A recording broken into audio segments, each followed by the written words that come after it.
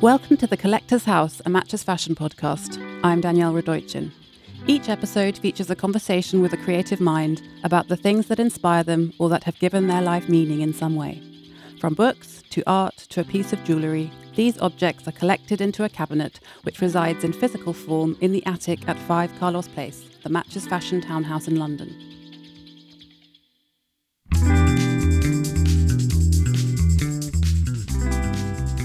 My guest on today's episode is the stylist Arianne Phillips. As well as being Madonna's stylist and working on her last 5 costume tours, she has worked with Lenny Kravitz, Courtney Love, No Doubt and Justin Timberlake. She's received 2 Oscar nominations for Walk the Line and W.E. and a BAFTA nomination for A Single Man. She says she will only take on projects that scare her. She recently designed the costumes for an opera production of Marnie and has just finished work on Quentin Tarantino's new film, Once Upon a Time in Hollywood.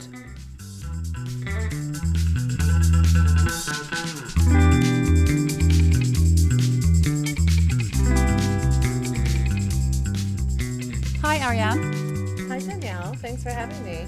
Thanks so much for joining us at Frieze Los Angeles, the art fair.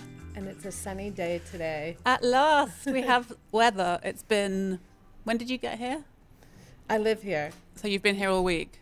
Yes, I've been here all week. I mean, we really appreciate the rain, so thank you, Matches, for bringing it. We need it. We brought it with us from hot London. And apocalyptic here for the last few years, so the rain has been really a godsend. I'm sorry for the inconvenience, but I think we, just made you feel at home being from London. Yeah, we like to do our bit to help.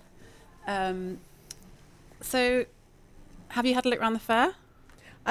I actually just started to, and I look forward to spending the whole day here today. Are you into art? Do you collect or view? I am into art. I love art. Art is the wellspring of inspiration and always has been.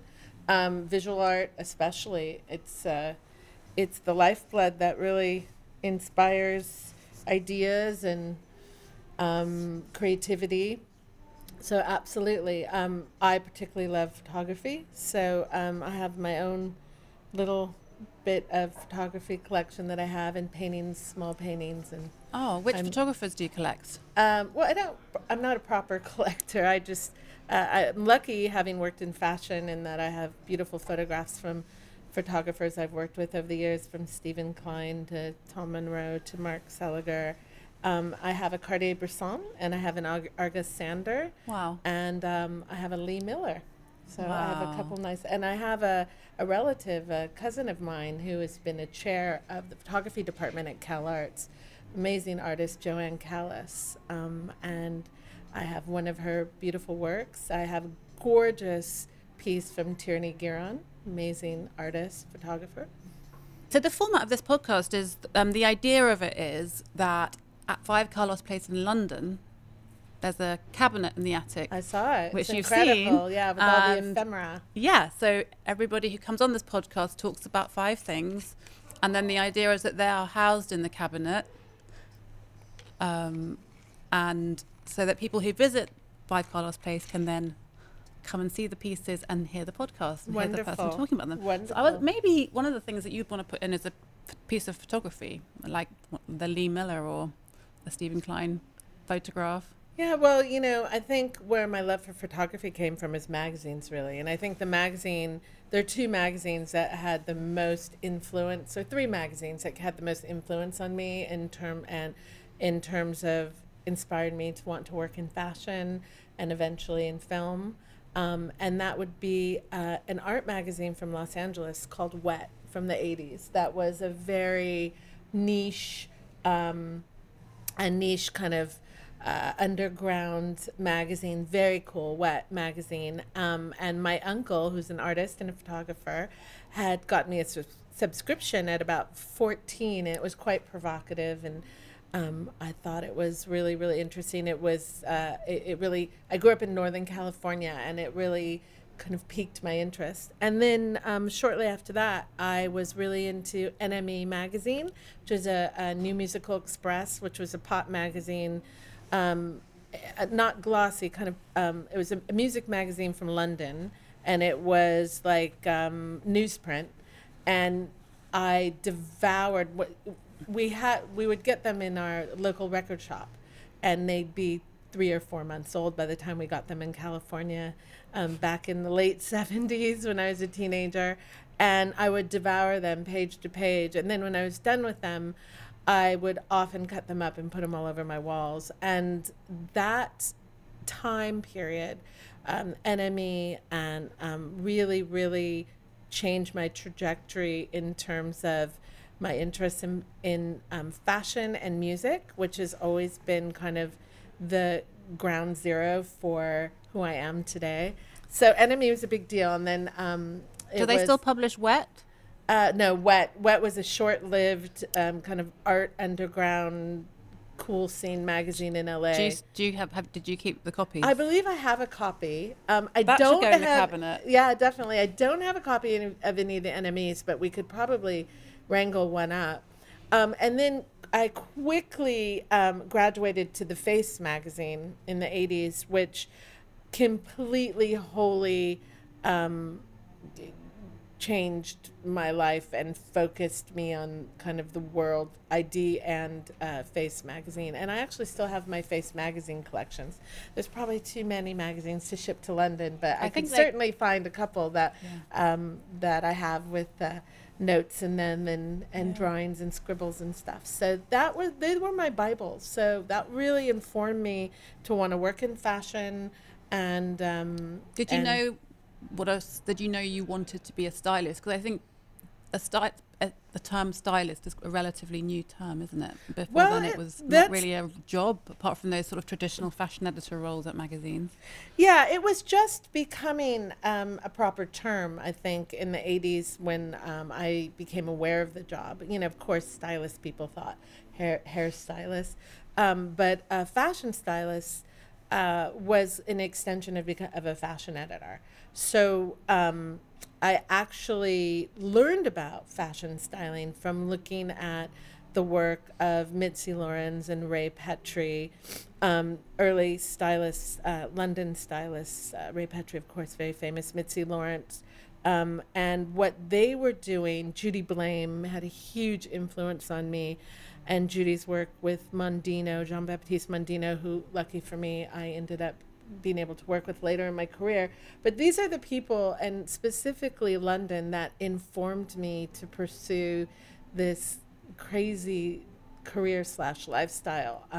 If it wasn't for, and it really was about the mashup of music and street fashion and street art and everything that kind of converged on the streets of London that was so exotic. And I wasn't interested in New York when I was a kid growing up in the San Francisco Bay Area. I had my eye on London, and that was really my dream. And that's really what informed me, and how there's a seamless relationship between fashion and music, and self-expression just was everything for me.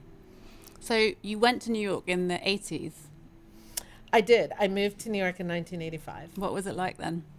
It was dirty. It was grimy. It was fairly dangerous.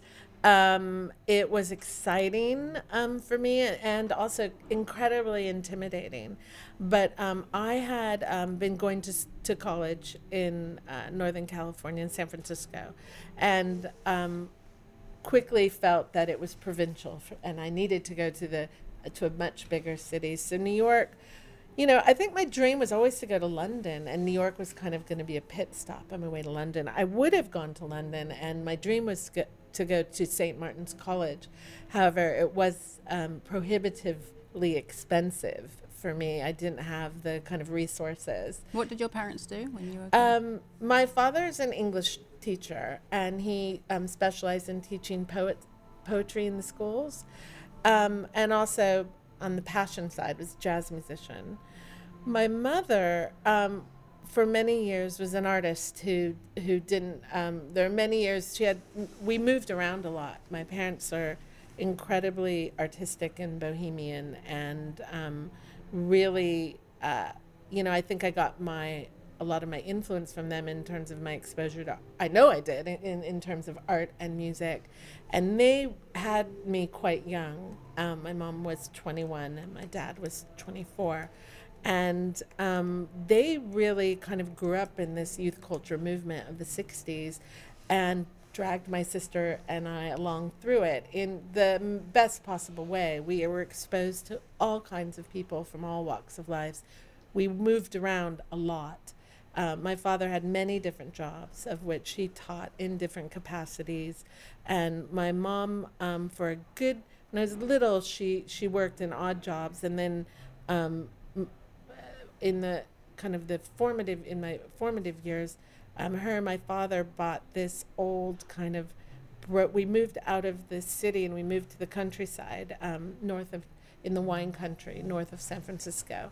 And they bought an old broken down resort and they fixed it up and rented it out. And we kind of they lived this lifestyle where they wrote all day. They're both writers.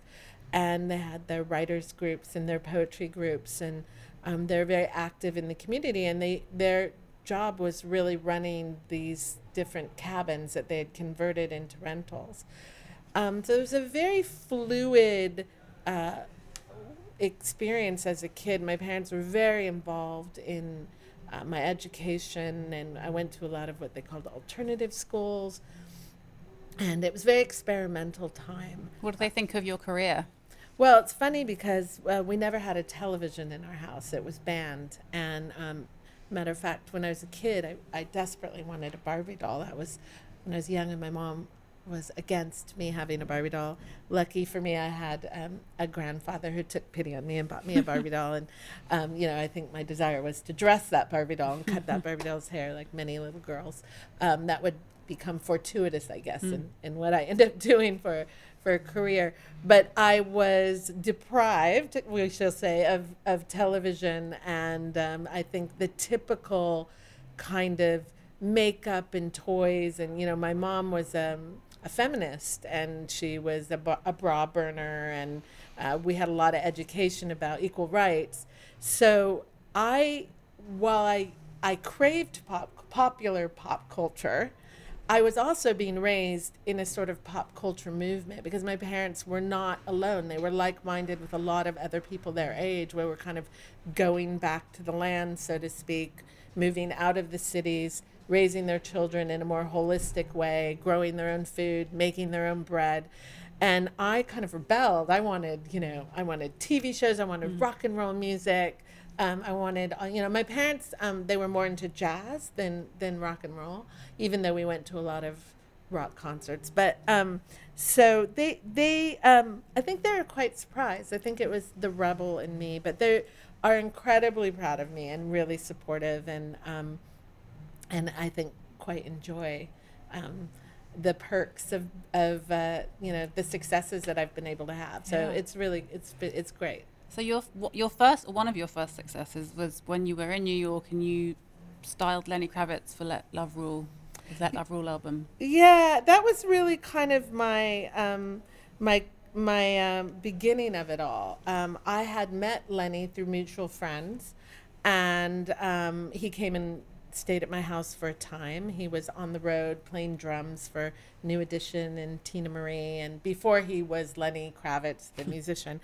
And we were just good friends, and we were starting out, and we'd spend a lot of time together in Soho in New York, where we would go to art galleries, and we'd go hang out at Comme des Garçons, which was like an art gallery, the store in the 80s, and we would go to parties together, and he would say, well, you'll be my style. I was assisting at the time and assisting other stylists, and I was just starting out in New York, and he would be like, well, when I record my record, you can be my stylist. So we kind of came up together, and lucky for me, there was an energy that was happening at that time. In New York? Yeah, and so Lenny I was really fortunate because he's so talented, and his first album was so different. That look that he's become known for, how much had he already, to what extent had he already arrived at that look? Lenny's got incredible style and incredible taste. I mean, he plays every instrument on his album. He's one of the most creative human beings I've ever met. And he's aesthetic. He's also has a design studio. He's design, and he's a photographer. I mean, his creativity kind of is like whatever he puts his hand to, he's good at. So I think the thing is that, one thing I learned about working out with Lenny is that I do my best work when I can meet eye to eye with someone whose aesthetic I align with. So together we are able to kind of elevate and go to places together, and his willingness. And at the time we were just playing, it was like a lot of our influences in those early days was like Michael Jackson, Earth, Wind and Fire, Jimi Hendrix, Led Zeppelin. It was just like this weird, not weird, but it was a mashup of all this influence from our childhood, from like soul music to the guitar music of rock and roll to fashion. And we were friends. We had the similar tastes. So it was organic, It was super, super Do you fun. still style him now? I'm not actually. He, I worked with him pretty much exclusively for the first couple records. And then I ended up moving to LA from New York. And, we've done stuff through the years together. We're friends. We keep in touch. I mean, his daughter I've known since she was born. And, it's just so amazing to see her become this great artist. So, he will forever be, we're friends, we're like family. And, it's really, I feel incredibly fortunate. Would you put something from those New York years into the cabinet? Yeah, I might have something of Lenny's, or maybe I can borrow from him or something from that time. I'll look in my that would be archive good. for sure. I have to ask his permission. But yeah, for sure. We started out with a mishmash of vintage clothes, and I just put a lot of women's clothes on him. Just because we wanted, the silhouette that inspired us was that there's a Jackson 5 cartoon on Saturday mornings that we both used to remember as kids. And it was this kind of exaggerated, flared like silhouette. Maybe we should put that in. Yeah. So there definitely I'll have to dig around. I have a little good. baby archive. Lenny Kravitz, like feather boa or... Yeah, we'll see what we can find. Flares. Yeah. The thing I'll say about Lenny that also could go in the cabinet is that we both also were really informed by musicals, rock musicals like The Wiz or Cabaret, Rocky Horror Picture Show. These, that exuberance of the 70s, the kind of emergence of, the free love movement of the music of like the Rolling Stones and Led Zeppelin and Bob Dylan, and that music, along with the kind of cinema of the 70s and the musicals, really, I know we had that in common a lot. Rocky Horror, which was about sexual revolution and ambiguity, and that informed like ways that I dressed Lenny as well, because he was willing to wear women's clothes and he's so masculine. So there's this wonderful mix. I always love a mix, taking consideration who the person is and kind of dress them in the opposite way that you think and create your own, That's really cool. What led you to working with Madonna? Well, I had Courtney Love, actually. I had done a movie with Courtney Love as a costume designer, The People vs. Larry Flynt. And Courtney, I didn't know, but she was around. I was peripheral. We were both in the same kind of punk rock new wave scene in San Francisco when we were, teenagers and right before I moved to New York. So I knew who Courtney was. And Courtney was cast in The People vs. Larry Flynt, which was a really important movie for me to, that was a huge kind of hand up from the director, Milos Forman, passed away last year, amazing director. To be able to do that movie was really big, monumental in my career. And Courtney and I met on that movie. We became fast friends, with a lot of people in common. We remain very close to this day.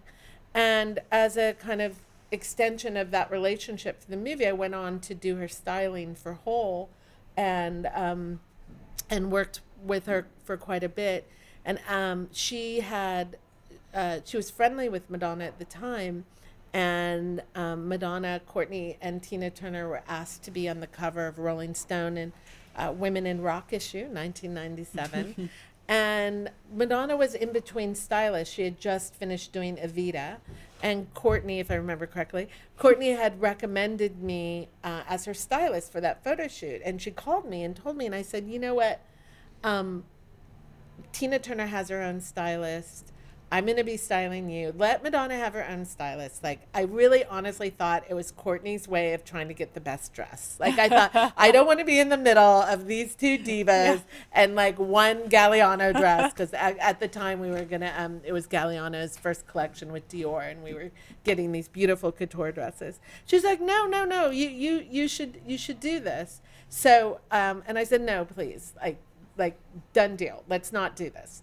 So unbeknownst to me, she got my portfolio from my agent, wrote a note in it, sent it to Madonna. Next thing I know, I was booked by Madonna. So I called her up and I said, I can't believe like you did this anyway against my wishes. And she said to me, stop thinking so below the line, which made me laugh because that is a term. Below the line is a film term, an archaic term, where everyone above the line are the directors, writers, actors, producers who make residuals and royalties. And everyone below the line is kind of like the cinematographer, the costume designer. So it's a funny term, like basically like rise up to your station, you can do this. So she's so clever and witty and so supportive that I was like, it made me laugh. So that's how it started. So we did that photo shoot, the cover of Rolling Stone. I could give you that. Yes. I have an original copy of that. Oh my goodness. Cover of Rolling Stone from 1997. And that's how it all began. And then Madonna was promoting her record that was just coming out at that time, Ray of Light. And my next job she booked me on was a Q magazine shoot with Rankin, the photographer, and then video, Frozen. The Frozen video that Chris Cunningham directed, famously. Amazing. And you've done so much with her. Yeah, it's been like, I think, going on 23 years. Yeah, it's been an incredible ride. And, I've never taken for granted the loyalty and just so grateful for it. Do you feel like there is a sort of sisterhood in this part of the industry, the style and entertainment industry? You were just talking about Courtney supporting you in that really nice way. Mm-hmm. Is that something you feel like you must be aware of it because of your mum as 23 well? years of loyalty and asking to come back with Madonna is a definite sisterhood. And the support that I have gotten from like-minded women in this industry has been, what has sustained me, really, in quite a what can be challenging business with predominantly men. Has it changed? Can you feel a sea change with recent events? Oh, well, yeah, of course. I think for the better. I mean, just in terms of culturally, we've been in the midst of massive change. I think that we find ourselves in this kind of cultural paradigm, whether it's Brexit, or the Donald Trumpian universe, and the gift that we get from that is that people are becoming involved and becoming active, and they're aligning with like-minded people, and I find that talking straight back to the way that I was raised with my parents, who took me on their shoulders to many anti-war rallies and peace and freedom rallies. So I think that, people have the power, as Patti Smith says. And I think that comes through in your styling. I don't know if you agree, but it's very powerful the way you present women and the styling that you do from Madonna to Courtney. Thank you. It's a kind of fierce power to it, I think. And I was wondering, when you're working with someone like Madonna, is it something you sit down and talk through together, or do you present her with what you think it should be, or does she have a very strong idea and you work around that and complement it? Well, it's very relationship? organic for one, and after so many years, we have a great way of communicating. Of course,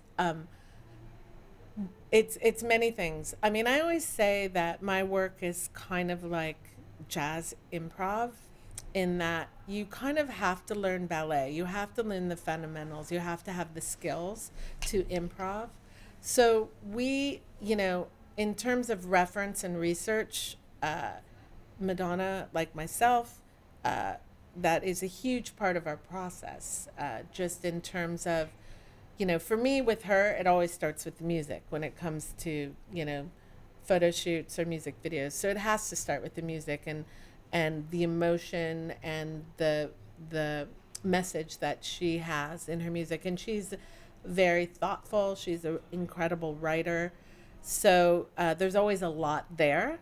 And, Madonna is also this like, iconoclast. She's such a great performer that she has inhabited all these characters of different characters in her career that have been able to help kind of voice these messages that are relevant to her at that time, that I think obviously have been relevant culturally. So it's a collaboration. I mean, the thing that has kept me there is my value. I've always felt incredibly valued in the creative process. And, I think, Madonna invites you to work with her. She expects participation. She expects ideas. She expects you to bring something to the table. She's, incredibly hardworking, often the most hardworking person on the set. And the most experienced. So, What's your favorite? Yeah. What's your most memorable of her incarnations?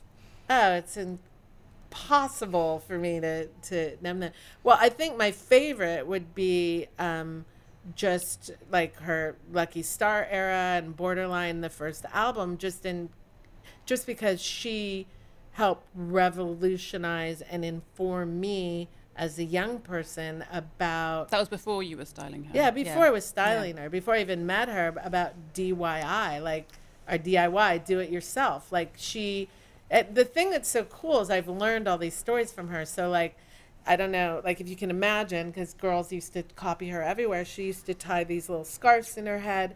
Well, she told me years later, were her fishnets from dance class. She would cut them up, she'd tie them in her hair, and everything was had a purpose because she was a dancer. So it was very organic, it was very authentic. She was integral part of the New York downtown scene with luminaires like Keith Haring and Jean-Michel Basquiat and Andy Warhol. This was her milieu.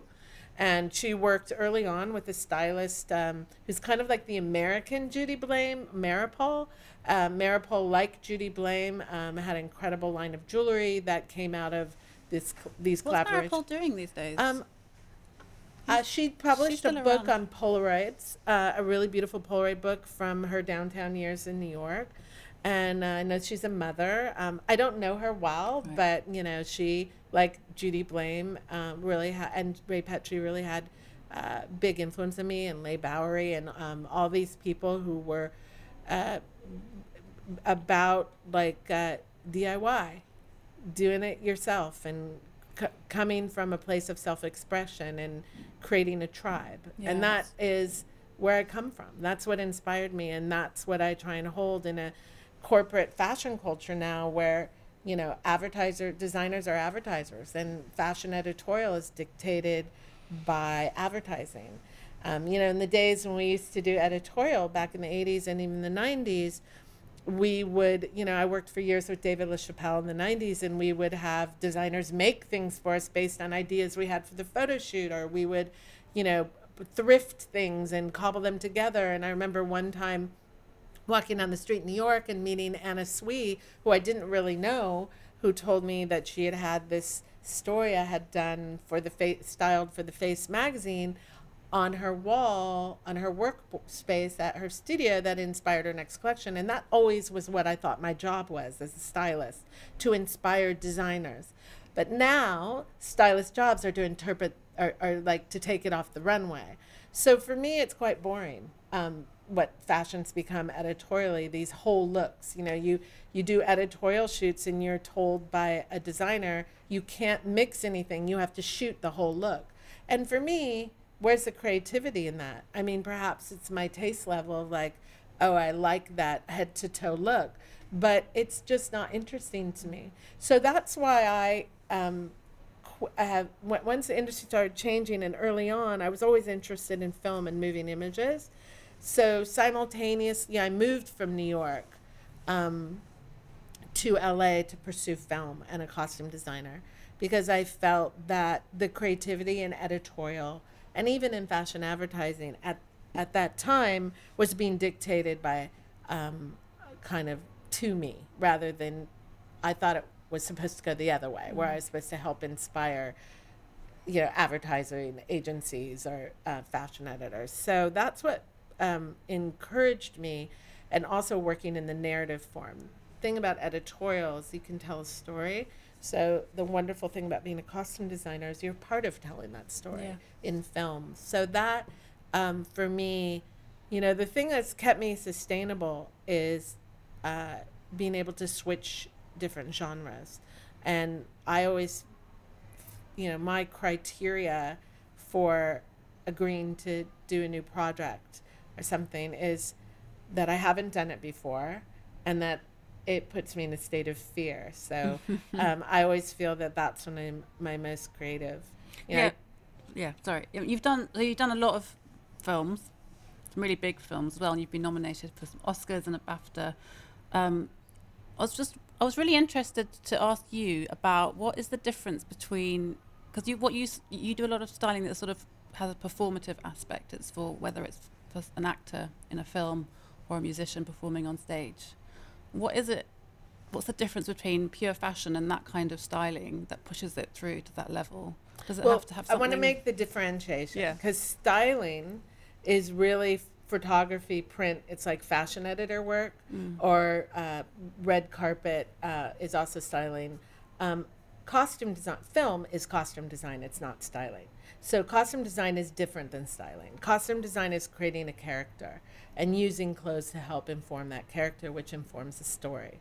So they are really different jobs, and they have different skill sets. What they have in common is clothing, but it's about identity, and ultimately, for me, identity and transformation is at the heart of what inspires me. So I can say that I've applied that as a stylist in fashion, print, and editorial, and I've applied it as a costume designer when I've designed films. When I designed shows on Broadway, and I did my first opera this past couple years. So, they are different but similar. Before we finish, is there anything else that we need to put in the cabinet? I have only written down 4 things. Maybe there's one more thing. What's the most recent thing? And you just mentioned you styled an opera. I did. My first opera I designed, which was a co-production with the E&O in London, the English National Opera, and the Metropolitan Opera, the Met opera? In New York. It was called Marnie, and it was original score by Nico Muhly, who's an amazing composer, based on the novel Marnie, which was written by an English writer, and the same story that was translated into the film that Alfred Hitchcock famously made with Tippi Hedren. You put that book in? I don't know. Marnie, yeah, that could be cool. That could be really cool. And then, or maybe something from my next movie that's coming out. What is the next movie? It's premiering at Cannes. It's called Once Upon a Time in Hollywood, directed by Quentin Tarantino, and it will be in theaters end of July. What's he like? Quentin Tarantino is brilliant, and it's one of the most incredible sets I've ever been on, and it was an epic experience. You going to Cannes? I think I'm going to go to Cannes. Yeah. I mean, why not? It's I've never been, and I'm super excited about the movie. And Quentin is, they love Quentin at Cannes, and I thought that would be a good Good one to ride in on the coattails of Quentin Tarantino. All right. Arianne, thank you so much. Thank you. And good luck with your talk, which I think you're doing after this. Oh, I'm nervous. You're going to be great. So much. Thank you. Bye.